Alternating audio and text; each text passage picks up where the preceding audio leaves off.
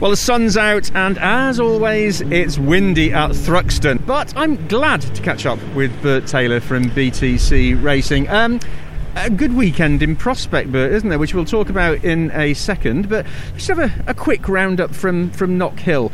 You're laughing. Mixed fortunes, wasn't it? It was, yeah. Roundup. Turns out, thought we might be able to do something, get some points, damage limitation, go home, spend 7 days working flat out, days and nights to put it back together. End of. If you don't mind me saying, you've got that smile behind your mask, because we're still obviously social distancing here. You've got a smile on your face, but am I sensing a bit of weariness at this point in the season, Bert? I think that part of it made it very difficult for the whole team. But when I look over, and I've said in the social media, as you've seen, to do what they did and then to bring it back here and it looked like nothing's happened, is true testament to the team of people that we have at BTC Racing.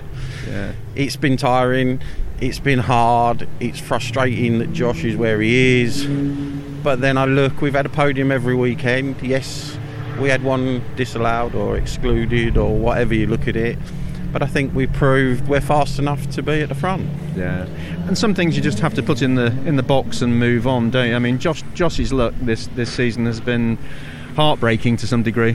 It has, but again, like as you said, Michael's leading the Jaxias, Tom's third in the Independents.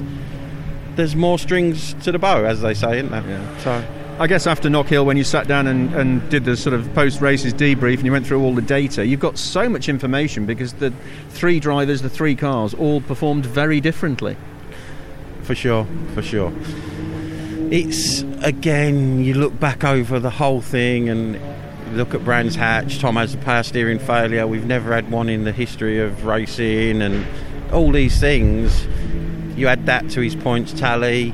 Another 3 places up the grid. Yes, you could say, well, but the 3 in front of him were all point scorers and are in front of him, so it would have been a better scenario. So I don't think it feels difficult today, but I don't think it's any more difficult than it's been when it's been spread out over a 3-week period. I think it's just come so fast. We're halfway through the season today, and I think ultimately we've had a fantastic turnaround. You know, it's not all bad, Steve. Definitely not all bad.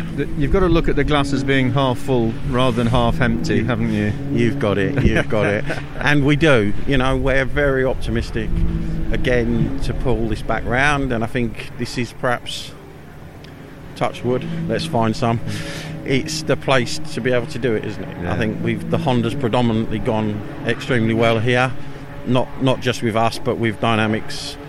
And again, you know, the 3 boys are, I think, going as good as they've ever gone. So I definitely is half full. Thruxton is a sort of circuit that tests the mettle, doesn't it, of some drivers. It's a quick circuit. You've really got to be focused, and it does, in terms of speed alone, sort out, you know, the ones who've got that extra couple of millimetres on their right foot going into some of the corners. Yeah. It was put to me yesterday that you need to take your conkers home in a wheelbarrow. Now, what that means, I don't know. But what I do know is you need pretty big conkers. And we've never won a conker match in our lives, so I'm not sure where we fit in at this. That could be the quote of the season so far, but that's absolutely stunning. Now, there's been some work here at Thruxton, and particularly in the runoff areas, 500 metres of new Armco at Church Corner, which is an infamous corner as well. How is that going to play out with the drivers now entering that corner? I mean, you must have discussed it. Faster?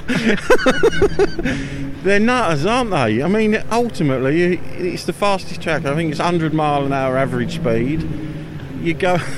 it's just like going around. It's incredible, isn't it? But I think, yes, and I think when you walk round, as you will have done, the job they do here is fantastic. The facilities look fantastic.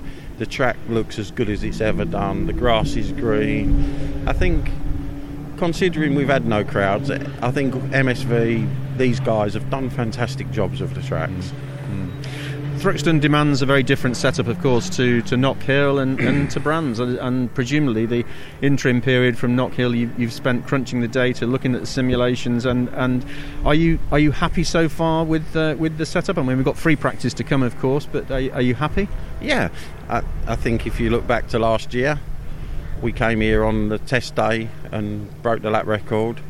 We didn't look like we was going to do it in the races, and then we break the lap record again, first on the Thursday with Chris, and then come back here and did it with Josh in the race.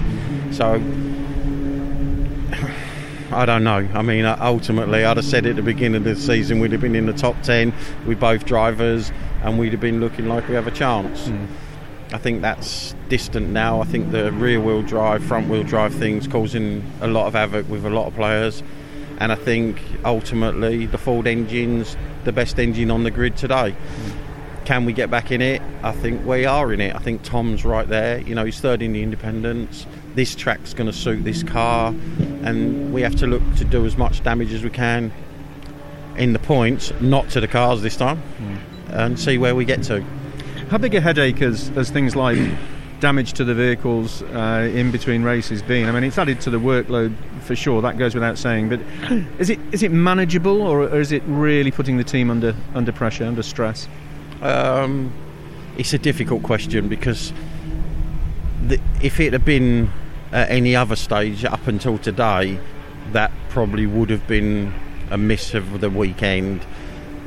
But we've come home and we've had 2 weeks, so we've probably had a week and a half, because Dynamics had it for 7 days, and then we've had it back to put it back together. But as I said at the beginning, if you'd have seen that car when they stripped it, to Dynamics then chopping it up to put it back together, Dynamics did a fantastic job, and these boys at work have done a fantastic job to get that back together in such a short time. So no, we're quietly, I wouldn't say, let's say optimistic, not confident. We're optimistic. Positive. Yeah. I think we're positive. I think the sun's shining, as we said, and we're going to give it. This is going to be the first time that we've come here and really going to give it full guns and forget about the rest of the season. We've spoken before the season started, Bert, about the whole family at BTC and everybody having their job and what goes on behind the scenes. And the way in which motor racing connects with the fans now has changed. Obviously, the ITV coverage has kept people in there, but individual teams have changed the way that they interact with the fans, because obviously we're fan-less again at this weekend. And I know you've been putting a lot of effort in building your support and your fan base, haven't you? We have, and ultimately we enjoy the interaction with social media and the fans that support BTC Racing. We've seen a massive increase in the fans.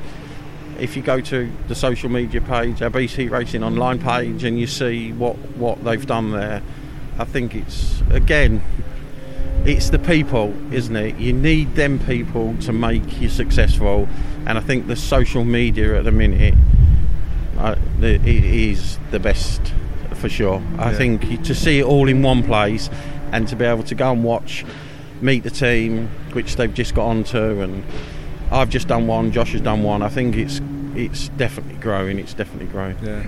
So coming away from this weekend, in terms of talking to those fans, obviously Tom is on a high after Knockhill and his podium. He's going to be keen to put more points in the bag here.